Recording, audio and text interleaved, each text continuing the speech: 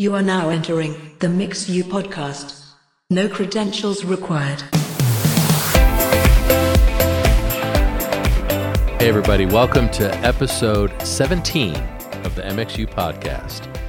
It's crazy that we've done 17 of these, but I'm here with my good friends Lee Fields and Andrew Stone. How you doing, fellas? Hola, senor. Hola. Wow. We need to play some There's already a theme. mariachi music behind this intro. That'd be cool. Well, the reason Lee's so excited is because we are all together in the same room. We've spent most of this week together recording some great content for our MXU Now subscribers and viewers. And if you're not into that, you need to be, because this was really fun. Yeah, you're missing it. I learned a lot. I've got a whole lot of work to do before I mix another weekend here. I know. I got to go buy more plugins now. Yeah. Right. You know what's really cool, though, is, we started MXU as a way for us to have a conversation, learn from each other, and try to spread that knowledge and insight and whatever to people who would want to eavesdrop on that conversation. And I thought that by now we would have plumbed the depths and learned all we could learn. And for me, I don't know about you guys, but for me, it just gets better and better and better because we ask each other better questions. It's just a nuanced insight, or it's a different way of thinking about something. And I'm just grateful for you guys because I learn from you every time we're together. So thanks for that. And I can't wait for our subscribers to the library to get in on some of that as well. And you now use drum verb. I've been using drum verb, Jeff, but I'm no, just, you didn't. No, no, Jeff, no, no, no, no, no. I'm using there it. was no drum verb You there. had drums as dry as a popcorn fart. I am trying to expand my use of reverberation on drums. That is true. You mean try to start using reverberation on drums? It's a journey, guys. It's a journey. But I'm really pleased with the results, and I think, we could all say that we learned some stuff this week from each other, just from, how we explore these conversations, which is kind of the whole point. And so I think it's great. Confession? Yeah. No, I meant, do you have something to confess to me?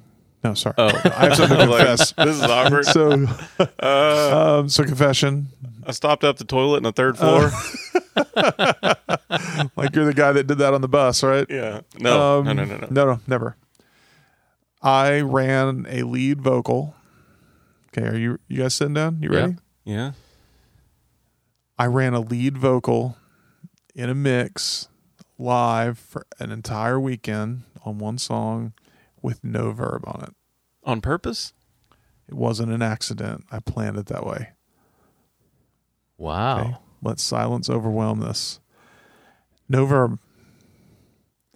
Was it like a James Taylor cover weekend?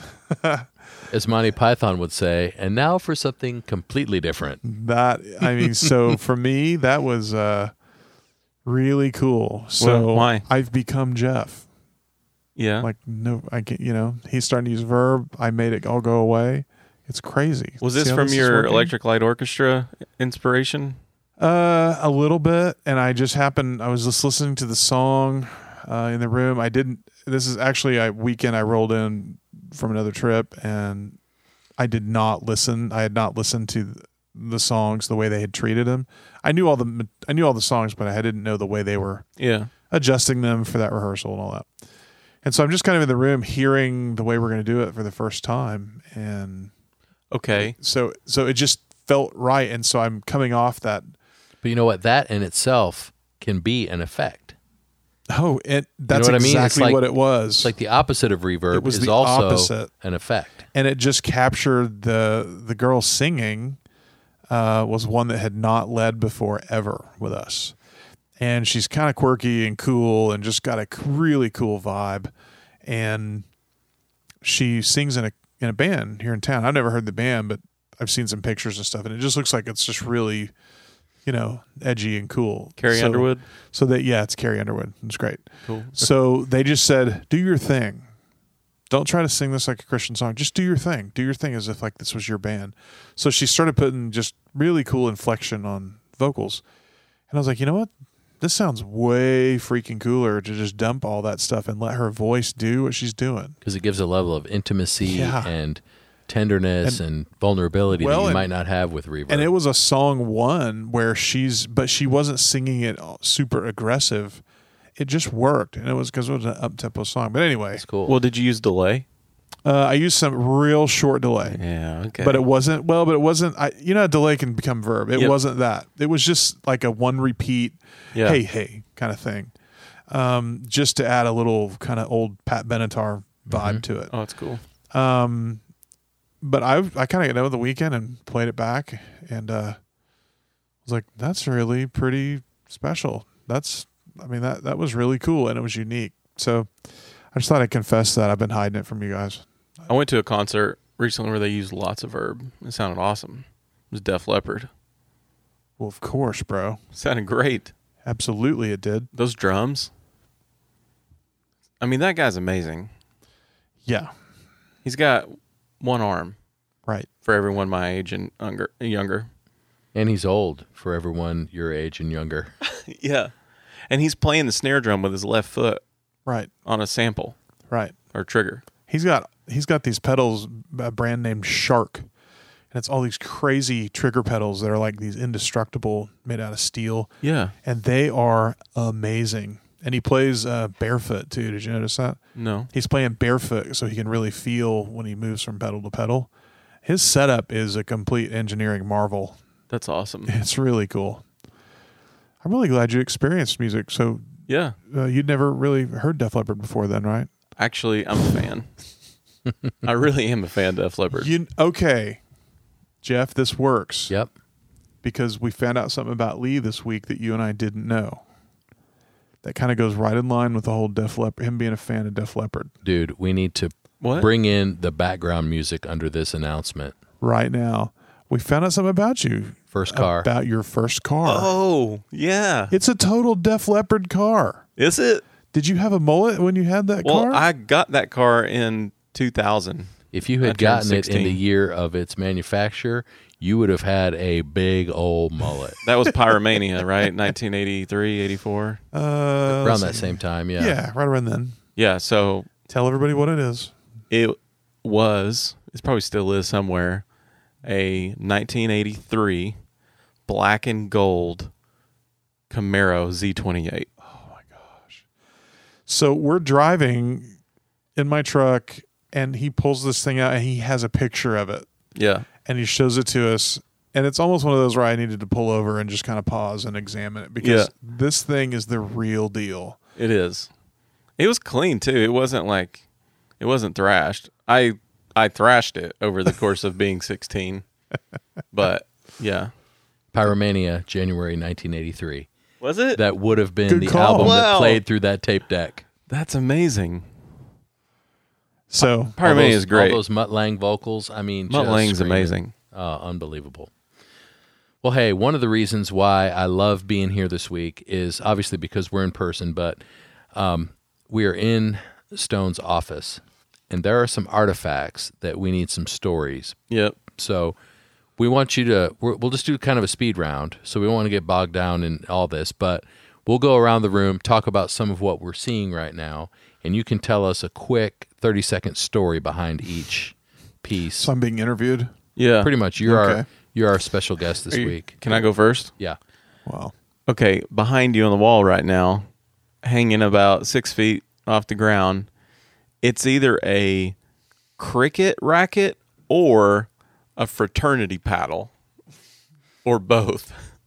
It is big. And it's got red tape around the handle, and then it's got stickers all over it that look like a totem pole. It's got to be a cricket bat. Paddle, cricket bat, cricket paddle. Someone in Australia and New Zealand's upset with me right now. Right. So it is a cricket bat, and it's one of... you didn't know this about me. I have a ton of these. What? Yeah. I'm I mean, I'm because I'm so athletic. That's a joke. Okay. Cricket.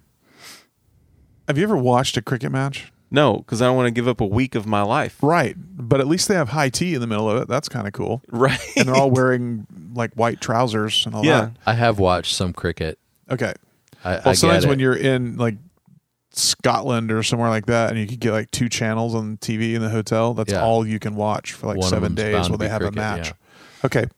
Cricket bat. It's made of willow, soft wood, kind of like it. Very cool. But because I have these, it has nothing to do with the sport. Okay. There is a movie Called Dazed and Confused. not called Dazed and Oh. Confused. No, that's what you are right now. Yeah. That's right. No, that's your car. That was the car from Dazed and Confused. And the Sure. soul pole That's they're from right. Dazed and Confused. So yeah, right. That's it. No, this is what Ian carried around in the movie Spinal Tap. Ian, the tour manager. He Yes. carried around the cricket bat all the freaking time. Oh Do you my- remember when they checked into the hotel and he goes up there and he's talking and he Hold on, wait, time out. I have a confession. You've not. oh Please don't tell me. No, hold it. Just I don't know if I'm ready for this. I've never seen it. Oh, you need to bend over and I hope take we can that. hear what's happening right now. This is my cricket bat That's the being cricket hit bat against warming the up. floor.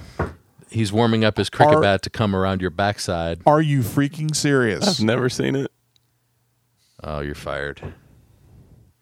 Okay, guys, if you could only see the look of disgust on Jeff We're and not- I's hey, faces Yeah, right I've now. tried to Hey. keep this secret because Lincoln all the time references Spinal Tap, and I'm that guy.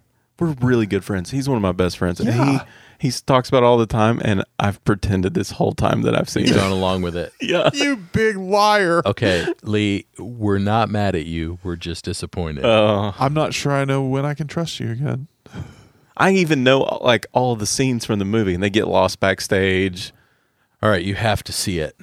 You Yeah. will absolutely love it. I've talked about this movie so much. I'm having to look at you differently now. Yeah. Okay. So- okay. So the tour manager in Spinal Tap carries around so maybe I should cricket bats. start talking to Jeff now because Yeah. he's seen it. I have so many copies of this. I have VHS copies that I carried around on the bus forever. Wow. You VHS, you know what those are? I do. Okay. Yeah. Ian, the tour manager, who was patterned after the tour manager that managed Led Zeppelin all the Okay. time. Like when they kind of envisioned that character, he kind of had the same persona, just big dude. There's these little cutaways in the movie where like he's got the cricket bat and he's like destroying a TV in a Nice. hotel room. But he so Jeff, the scene, you remember the scene he walks into the hotel and he's like, what's wrong, you twisted fruit? I'd ordered 7 King Leisures on the, 4th floor, not 4 King Leisures on the 7th floor or whatever it was. And he lays the cricket bat like right up on the desk, like right in the check-in of the hotel. He just lays Yeah. it right there in front of the guy, like very foreboding. It'd be like a guy walking around with a baseball bat. Something bad's going to happen. So the whole movie, he's got this. So all the years I was a tour manager, I started collecting these. And I would literally walk around venues and sheds That is amazing. Of carrying a course you cricket would. bat, just kind of like it was the most normal thing in the world. So I've got quite a few of these at home. I've carried them around in luggage before. I've been stopped. Yeah, what was it before TSA? It was just airport security. Yeah, it was barely a metal detector. I've been called back from the gate boarding planes in other countries when I had bought one of these or been given one of these from somebody to go explain why I had this thing stuffed in my luggage, all kinds of crazy stuff. Yeah. So they all have stories, but it all stemmed from the coolness in Spinal Tap. But you told me another story this week about you being in elementary school and the playground monitor walking around with a big yardstick, just kind of threatening to hit people. I think that's really where it comes from. That's where it started. That guy, I told you the wrong name too. I said his name was Mr. Dyke. It wasn't. His name was, ready? His name was Mr. Maddox. Maddox. All right. Maddox. And it was a yardstick.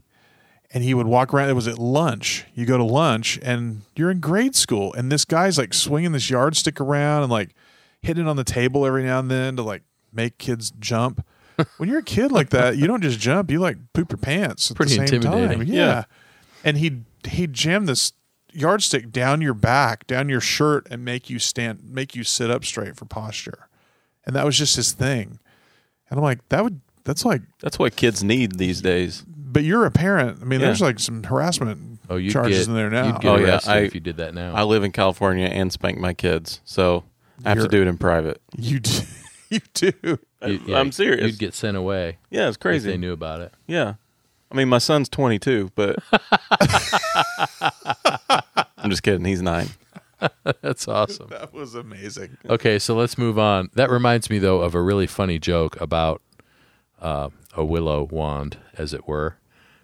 Tell the joke.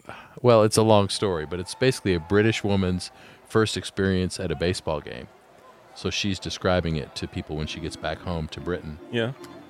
So she basically says, so we walked into this arena, and there's a large meadow in the middle of the arena. Man standing on a hill, throwing a ball at another man. Man steps up into the area with a willow wand. The flinger flings the ball. The man strikes the ball into the far side of the meadow and starts running toward the first pillow. The man next to me, I can't even tell it because it's distasteful. But the man next to me says, "Run, you SOB, run!" So I'm, okay, great. Second man walks up. The flinger flings the ball. The man hits the ball into the other side of the meadow. The man on the first pillow runs to the second pillow. The man drops his willow wand, starts running toward the first pillow. The man in front of me says, "Run, you SOB, run!" Okay. Third man comes up. The flinger flings the ball. The man just watches it go by. He flings the ball again. He watches it go by again. And again, and again. And then the man drops his willow wand and starts walking toward the first pillow. So I say, "Run, you SOB, run!" The man turns to me and says, "No, madam, he's got 4 balls." Walk proudly, young man, walk proudly. We can't say that on the podcast. I think we just did. Oh, it's out there now. Oh. This is like true confessional podcast. This is great. This is from the MXU pastor. Thank you very much. Yes. Sorry, Mom. That's right. Okay, Jeff, your turn. Pick something out. Okay. I notice. Let's see. Multiple lava lamps. So is it just because lava lamps are generally cool, or does each one have its own story? Do you have more? Like, what's the deal? Yeah. Okay, so if you notice, this room sort of feels like an opium den. It does. Very dark. There's not one light on overhead light because overhead lights suck. And there's a lot of opium. Tons. Like just we're digging and swimming in it. So the only light in here is like from a couple of darkish 70s lamps and some lava lamps. So I guess there's a theme there of early 70s stuff going on. Which matches the artwork on the walls, So which is kind of here's- tour posters from 70s bands. Yeah, you know what? Kind of is. All right. Wow, there is a theme. That's We got crazy. Queen, Rush, ELO, all over the place. Yeah, more Fleetwood Rush. Mac. Yeah. Guitaro. Right. Got it. Okay. Yeah, right. Okay, so here's the deal. When I was a kid, my grandparents were like bigger than life to me. Grandpa was a huge dude, traveled all over the world, visited with a number of sitting presidents, and just one of these guys who just been everywhere, like a billion countries and all that. So he's just amazing. My grandma, like I used to say when I was real little, I'd be like, "Grandma, you sure are a good cooker," because everything she made was just amazing, just perfect.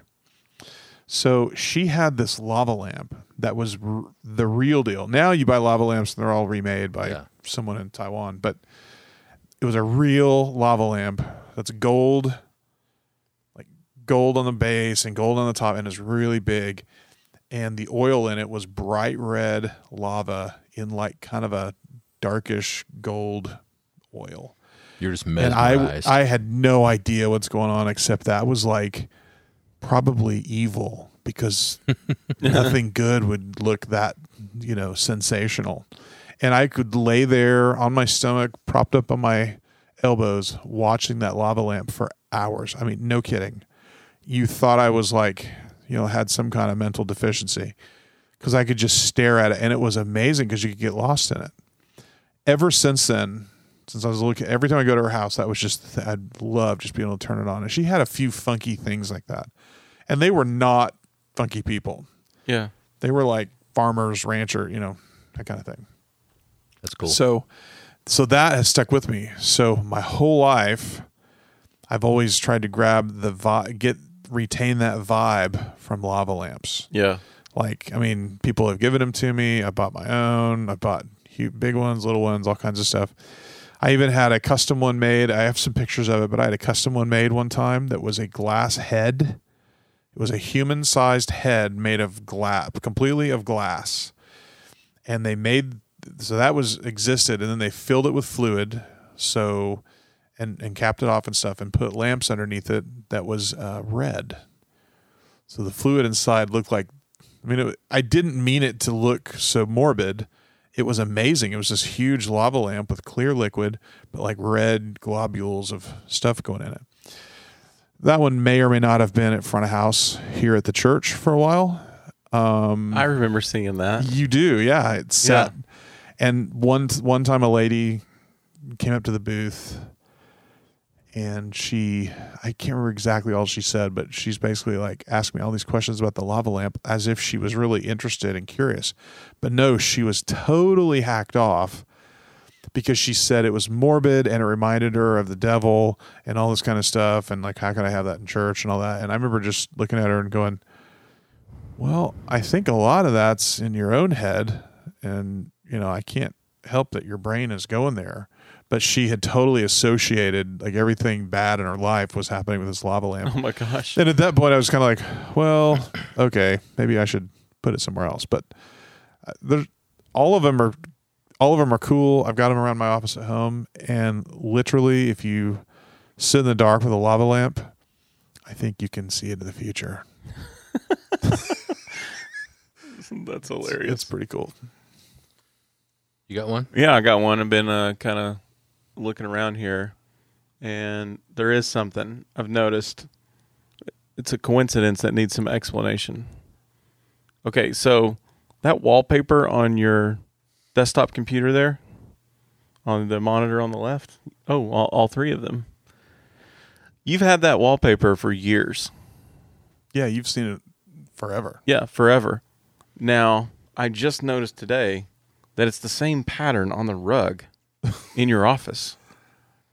But again, that comes from a movie that you probably haven't seen. Okay, hold on. Well, I just thought there's clearly some significance here. Like, who takes a picture of the rug and puts it on their computer wallpaper? Yeah, you got it backwards. So what's the deal? Okay, so first off, it looks like a maze of... It's kind of a badass design, isn't it? Yeah, it's cool. Octagons that are connected and interwoven, and it's orange and red and black. Right.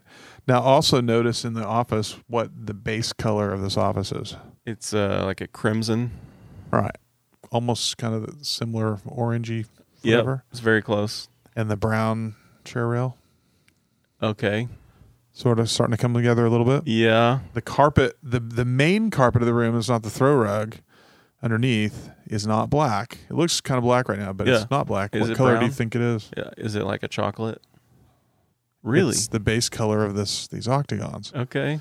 Okay, so there's for some reason, whenever we're doing the remodel of the space, the general contractor comes in, who is an employee of the church, and he comes in and goes, "Hey, we need to get your office sorted out," because I had helped design kind of how all the spaces work, and he said, "How do you want to finish it? How do you want finishing stuff?" And I said, "Well, I think there should be a chair rail just for whatever reason, and let me just figure out some paint colors." So I did not have this wallpaper then. Okay. I had never seen it. Okay. But I picked these colors because it just felt good to me. Yeah, because I knew I was going to create an opium den vibe. Right. So it's good. I noticed later, much later, we've moved in, building's done, all that stuff.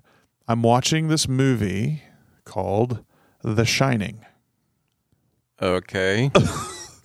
and realize the carpet in the hallways and in the big lodge that Of the this hotel. whole hotel that this movie takes place in at the Overlook, right, is that pattern. That's the pattern from the carpet in the Yes. hotel from The Shining. Like, you remember the kid riding his big wheel down the thing, and then he sees the two twins that are morbid. I mean, Yeah. all of that. would you like to play? Yes. I haven't seen this movie either. You'll never be more scared in your life. Really? Oh my Yeah. gosh. It is the creepiest thing. But what's cool But about the amazing. Shining connection is I know this about you. And so now in this office, it makes total sense because all work and no play makes Jack a dull Oh boy. boy. This is all one of Jack Nicholson's best works. Yeah. So I found Here's so Johnny. I know the movie. You got it. Stephen King. Yep. Yeah. So that's there. Someone found this carpet one time. In fact, I think my assistant out there found this carpet because I said we might probably put a throw rug in there. He finds it. When I see it, like we ordered Yeah. it, when we see it, I realized there was like this whole theme going on, and I didn't even know it back when I picked the colors to paint the walls. Part of your soul. You see what I'm talking about? There's more going on here than meets the eye. Yeah. So it all just kind of tied in. And I like the whole story of The Shining because you can go to where the Stanley Hotel in Estes Park, where you can go. That's where Stephen King went. And according to stories, he says that he had a dream while there. And the dream what led him to writing the book, Got it. right? Okay. And which led to the screenplay and all that stuff. And the fact is, this podcast is probably going to be released pretty close to Halloween.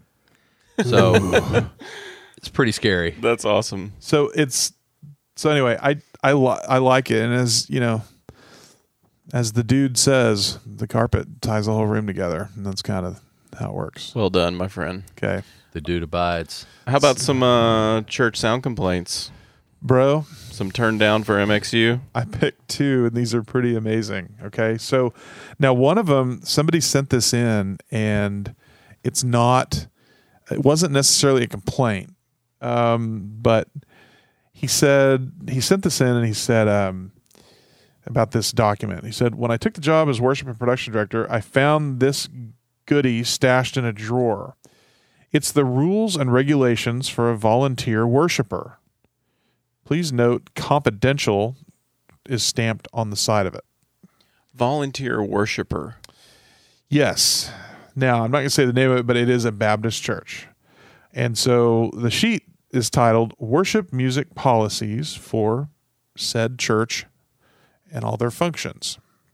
So they've written a Guidebook, Rule checklist, sheet? rule sheet. Yeah. sure.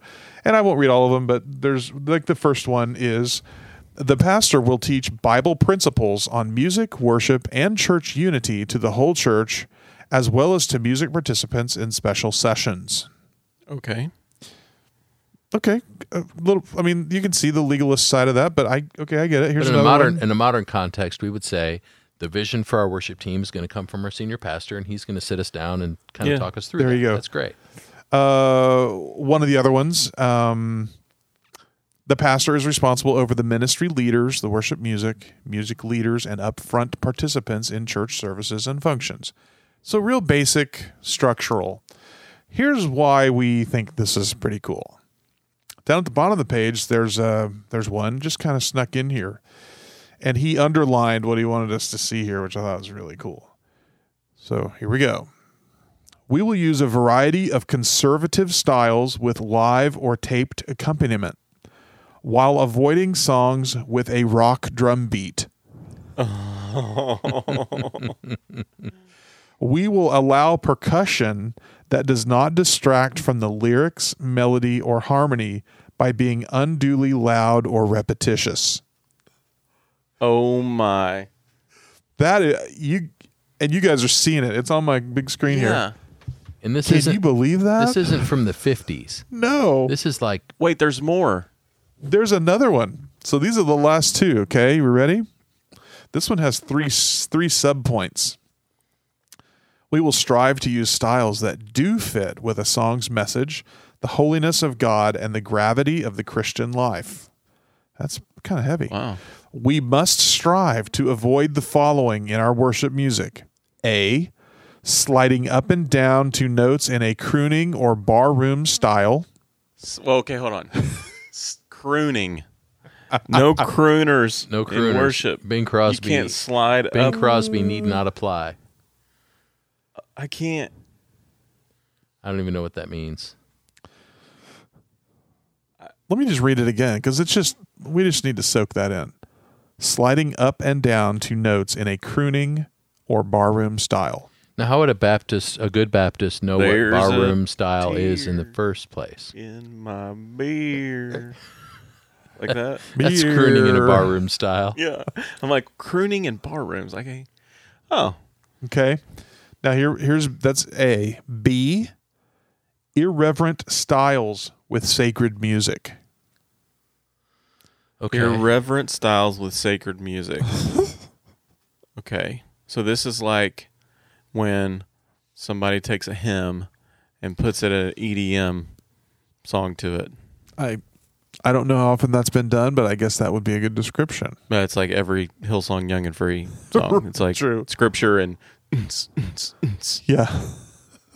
I mean, I like it. Okay. That wasn't an insult. Raise the I roof. just don't see how style or genre can be inherently irreverent. Well, That's what's curious to me. are you prepared for I'm point prepared C? for part C, yeah. Swaying or dancing to the music. Swaying. Swaying. You can't sway. So But if you can't sway, you definitely can't dance. That's you may true. be Because the first step in dancing, I think, is a little bit of sway. Yeah. What about those churches in Atlanta? I mean, there's a lot of swaying and dancing. A lot in of some swaying churches. and dancing. There's even swaying and dancing in the Bible That's true. in worship. praise him in the dance. That's true. Didn't David dance naked? And he would even be even more undignified than this. There was swaying in the naked dancing. There was swancing. Swancing. Anyway, that's pretty epic. Now, Wow. same person submitted this next one. Okay. Okay, It's 2 so for 1. well, now we have to keep in context. We know a little bit about their church. Yeah. Right. So this one, again, these are these cards that are found in the seat backs, which we said it even last time. Guys, Yeah. why are you provoking this? Don't give a place for people to write an anonymous comment. Really? I mean, if you give them a card, at least don't give them a pen. Right. So this is the same card. So the options on the card are my decision today, and you can say I'm renewing my life, I'm committing to Christ. I'd like more info about Jesus. Blah blah blah. About my experience today. They want to hear from you about your comments, and then you can pray for me about. Okay, so just this general card. This is what someone scrawled in here. And I'm just going to say that I'm interpreting this scrawl as angry writing. I'm just going to say that because it feels Yeah, that it looks way. a little pointed, a little Right. like they're pressing really hard with their free pen. Right. Yeah, and there's words that look like cut out fonts from magazines and glued together from different, like a ransom letter. Like a ransom letter. Yes. So here we go. It's very short. Why does praise and worship have to hurt? Is ear pain a biblically necessary part of respecting and praising God? Oh, wow. Is ear pain biblically necessary?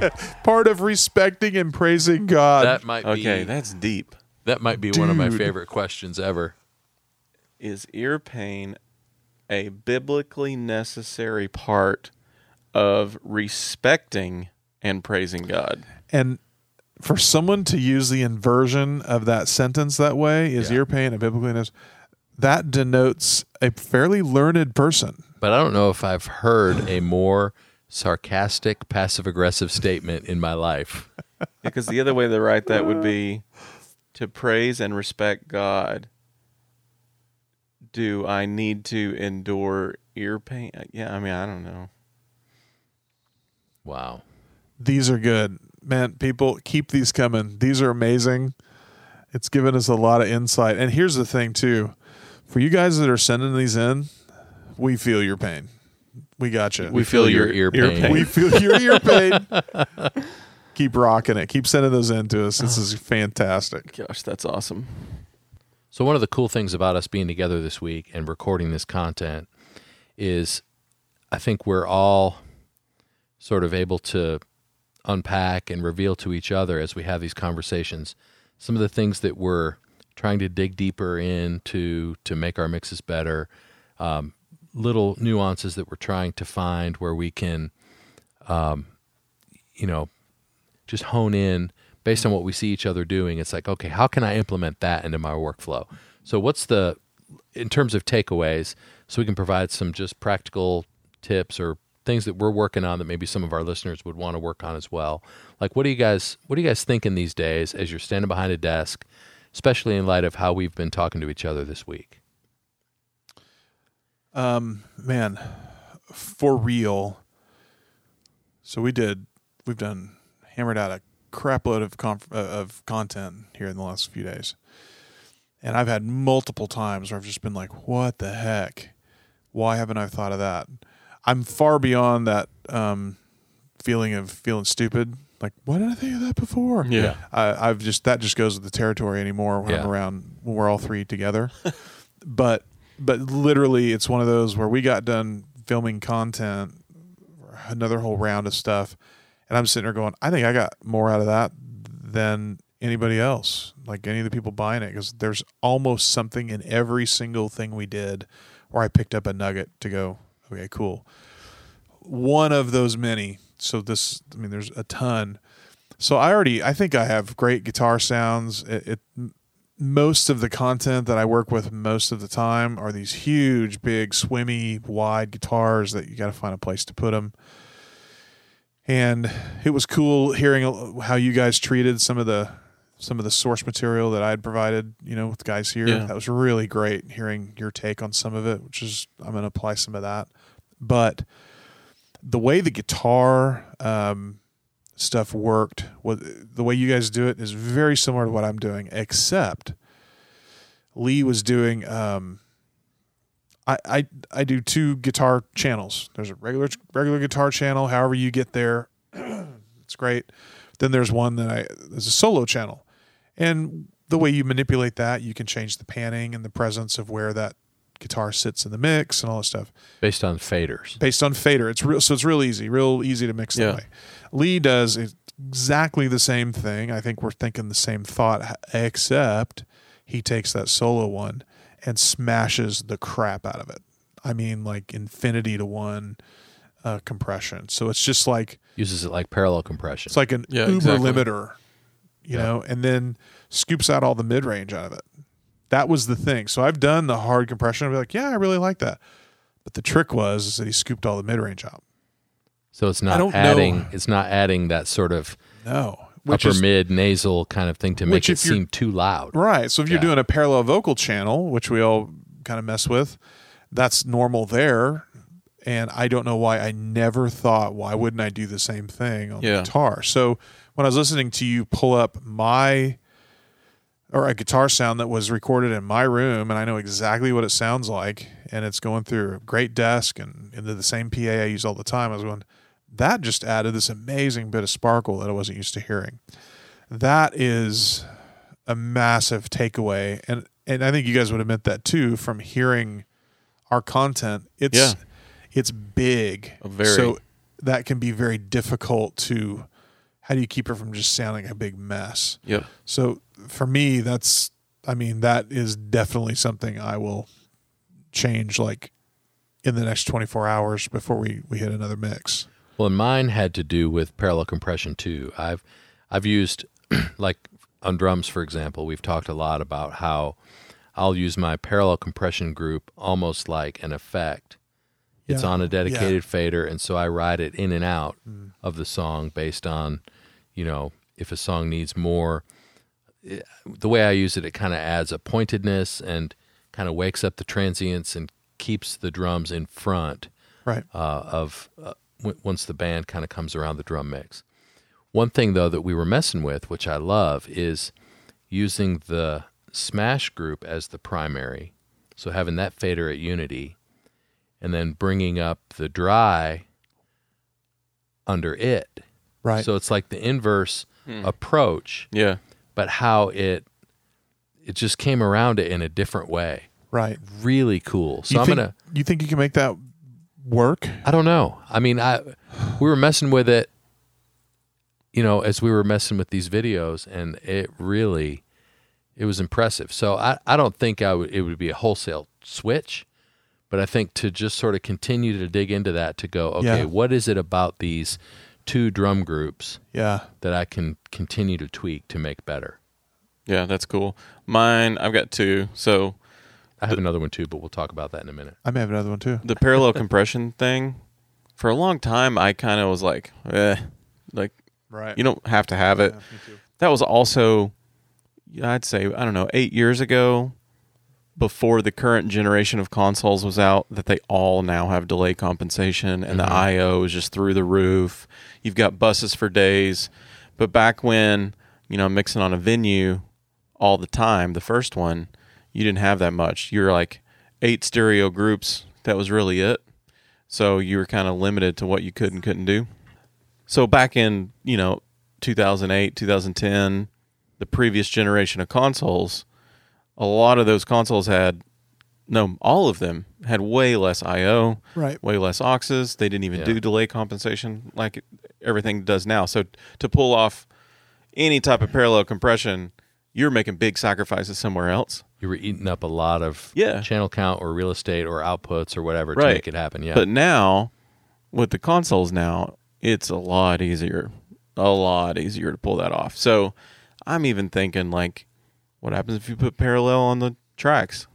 Bass guitar, Right. acoustic, definitely vocals, right? Definitely drums. And now we're definitely doing it on lead guitar.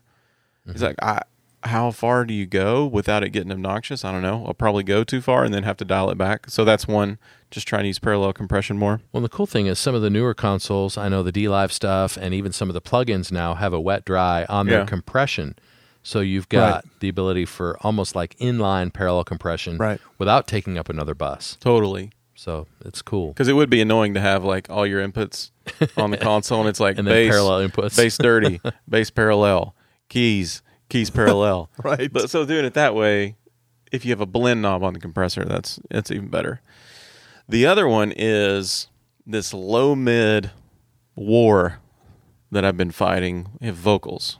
And I think everybody probably fights this. Mm-hmm. It's when a singer is singing in a verse, like first and second verse, typically first half of first and second verses, more modernly. They skip the octave. Yep. And what they naturally do physically is they get closer to the mic as when they're singing lower, because they want to hear themselves more. So they're down here and they're singing in this range, and then they go to the pre-chorus and it goes up a little bit and they back off the mic a hair, but then it goes to the chorus and I'm up an octave and I'm way up here, right? Well, good demo. Thank you. As front of house guy, the opposite needs occur there. So when they're quiet and down low like this, I'm at 280 hertz, and to get that to sound right, I'm down, let's say, 13 dB. Right. And I just kind of leave it there. But then the opposite, you get the chorus, the big notes sounding right, but then when they go to the verse, it gets kind of muddy, and then I have to turn the volume up more. Okay. So I'm in Orlando a month ago or so, and Bethel was playing, so I went and hung out at front of house with old Chris Greeley, who I've stolen his vocal chain because that guy knows what the heck he's doing. And he's a studio guy, and he did all their studio albums, and they sound fantastic. But he mixes front of house like he's in the studio. He just gets one pass at it. Right. Okay. So I'm standing there beside him, and he's on a Digico SD9, and Brian's singing the verse, and I see him go to the EQ, and he goes to that 250 range, whatever that is. And on the verse, he turns it down 3 dB. And I'm like, oh, yeah, it was a little muddy. And then it goes to the chorus, and he turns it up 3 dB. And then it goes to the second verse, and he turns it down 3 dB. Then it goes to the chorus, and he turns it up 3 dB. Then it goes to the bridge, and he turns it down 3 dB. And then I'm like, I just kind of look at him. I'm like, you're busy. And he leans over, and he goes, Well, I mean, I automate this in the studio. I do that. So I just do it manually here. The next song, the next singer, he does the same thing. Next song, somebody else is singing, he's doing the exact same thing. But the vocal was perfect. I could understand every single word, no matter what range they were singing at. Because he's right. It's like if you were in the studio, you would automate the crap out of that. Right. Or some people even have 2 different tracks for it. Right. So I tried it. And it created more work. You have to really pay attention. But if the vocals are in the center of the console, it's just, I'm looking at that fader. Whoever's singing, typically, I'm looking at their channel strip anyway. Then it's just reach up and grab a knob and click, click, click, click, click, click. It's made a pretty big difference.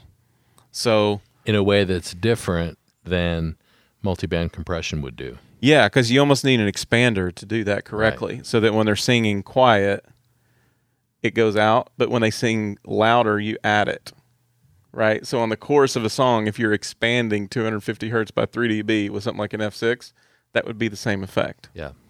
But it just feels weird to put an expander on the low mids. Right. On a vocal. Right. Because you normally cut the low mids so you can understand everything. Right. You cut it. But when they back off the mic and they're singing up real high, Yeah. I want more of it. It's the same thing we get all the time when you hear someone sing versus when they talk. And sometimes you're like, singer, can you just keep singing? Yep. Because I've got your vocal sounding really good here. And then they talk and it's terrible. Right. Okay, so I have my other big one here. And Jeff, you said you had one more, right? Okay. My other big one here was, and relates to drums. Golly, I spent 20 years of my life or more playing drums. Annoyed my parents and family and my sister and all that all through life by drumming and freaking them all out and driving them bananas. But I love drums, love the way it sounds. Really paid a lot of attention to it. I went to Jeff Lynne's ELO poster right there. Jeff Lynne's Electric Light Orchestra. One of the most amazing composers, producers, songwriters, I think, that's affected my life just with his craft. Like, he's right up there with me with the Pink Floyd, David Gilmour thing, okay? And the Mark Knopfler, Dire Straits. Like, he's in the same echelon. So I go hear them live. I love all that ELO stuff from the 70s. It just sounds so fantastic. No verb on stuff, stark, weird drums, interesting miking, all of it analog. Thank Jesus. It's just great. I'm sitting there watching this show, and it's amazing. The mix is dialed in perfectly from the very first note of the show. There's 2 front of house guys working the same console because there's so much crap going on. Wow. Live strings, all that. So the studio guy that does all his records for Jeff Lynne is there. And it looked to me like he was mixing all the string parts and all this crazy orchestrated part to manage. Yeah. And then the front of house guy, you could tell, was managing the console, but there were 2 guys the whole night. Really, and I thought that was really cool. But the way the drums sounded blew my mind. It wasn't what you think. You'd go, oh, yeah, huge arena, amazing, whatever. No, it was understated. Yeah. Understated drums, and they all sounded exactly like these old 70s records. Black dot heads, big cannon sounding, kick drums, no attack, verb with no snare drum with no processing. Yeah. I mean, none. It just sounds like rat-a-tat-tat type. You stuck a 57 on it and turned it up. And it was unbelievable. Where it sat in the mix was unbelievable. The way the toms stuck out was unbelievable because it was all understated, right? So we're going the other way. Yep. All the other music was great, and there wasn't this pounding kick and snare, but yet you heard every single bit of it because of the articulation of the way it sounded. That rocked me. And I'm watching him the whole night. And the drummer, I forget his name, amazing British guy that's just killing it. Playing things like the record. It's awesome. But I was really impressed, and I left there going, I'm going to figure out a way to reintroduce that kind of sensibility to how I do drums. And so I have. And that was really cool. So we talked about that all through our videos and stuff. But But that is that quest. You said you're kind of in the middle of figuring out this low mid thing. Yeah. I'm still working on how this is going to work, but everything I've tried so far has been completely rocking. Like just takes a little bit to get there. Yep. So how do you mic a tom with a black dot head on it and no bottom head? Right. Like all of a sudden you made your cool drum into a cardboard box. Mm-hmm. And so it's like going the opposite way than what we'd all normally want to do. Put a nice head on it, get it tuned up right. This is like the worst head. I mean, the worst way, but trying to do it. But the result is really pretty cool. So I don't know. Those are two really big nuggets for me, that I'm continuing to work on. That's awesome. cool. One other thing for me is I found myself in an interesting way, whether it was me at the console or the two of you, I felt like we were doing more in the way we were trying to explore the top end EQ of things. Yeah. Whether it was an acoustic or a hi-hat or a snare drum, there was a different kind of attention than what we normally pay to high-frequency information. Yeah. And it was cool. I'm challenged. One of the things we did was really mess with the vitamin plug-in on tracks. Yeah. To try to find some of that extra sparkle. And then what can we do to a hi-hat? I'm telling you guys, none of you need to see the visual representation of any of our hi-hat EQ. Right. Because you would look at that and go, these guys are smoking something and we don't need to listen to them anymore. But it was just interesting that we just kind of weren't afraid to ignore how it looks and just listen. It was what we tell people to do all the time. We were actually doing it, and it was awesome. So I was really challenged. I love just continuing to explore these things and dig deeper and deeper. I love that, and I felt that way too. That's pretty cool. Okay, cool. So we have a new MXU Live event to announce and one to talk about coming up next month. Yeah. The new one that we have just put on sale, man, we are going back to Southern California. It's crazy. This is year 4. Fourth time. Fourth time. Fourth time. Can you believe that? It's awesome. So this is the part of the world where the first one started. Right. We went and Saddleback took a gamble on our situation, and everyone we've done there has just been better and better and better. But this one's going to be a little different. January 23rd, which is the day before the NAMM show starts in Anaheim, we're going to be in Anaheim. At the Saddleback campus in Anaheim, so we're right there. Right. So kind of all their locations have been cool, and Saddleback is like the most gracious place ever to have us in there. So they've worked it out to let us be in that facility. So that ought to be a little more handy for those of you coming out and making the trek to NAMM and all that. And it's a more of a traditional building instead of a kind of the tent structures out there at the main campus. So we have a surprise on that one too. We do have a surprise. We're going to change up the format. Yep. And do something really different. We just can't talk about it yet because it's not 100% verified. It's 99.9. You're not going to want to miss it. You won't. And this isn't a trick to get you to buy a ticket. No, it's not. This is actually what the plan is, and we're really excited about it. So if you've come to one MXU Live event and thought, I shouldn't go back because they just repeat themselves, well, you're wrong because we have yet to repeat ourselves. But this is a major reason why you should come back again. I'm actually a little scared, but a little excited. I'm terrified. It's like the night before the first day of school. It's like you want to go see your friends, but there's a lot of new stuff and you don't want to go do homework. Right. So it's like that feeling of, oh no. We said we started this to get better, but when we announced this, it's like put your money where your mouth is. Yeah. Like if you really want to get better, this is how you do it. We're gambling a lot these days. So this is just another one. We're rolling the dice. It's going to be fun. It's really going to be cool. So that's January 23rd. You can log on to our site at mxu.rocks and get all the information under the live events tab. There's also here shortly coming up, we've got we're foraying back to Orlando. You've probably heard us already talk about that. We've got 2 events back to back there. Jeff, hit those real quick. Yeah, so we're going to do a MXU Live at Real Life Church just outside of Orlando on November 12th.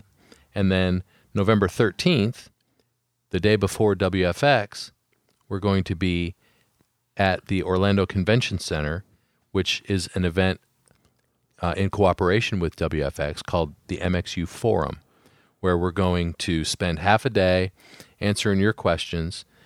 But it's not going to be just us answering the questions. We're going to be accompanied by a senior pastor, executive pastor, CFO, creative director, the wife of a megachurch tech director.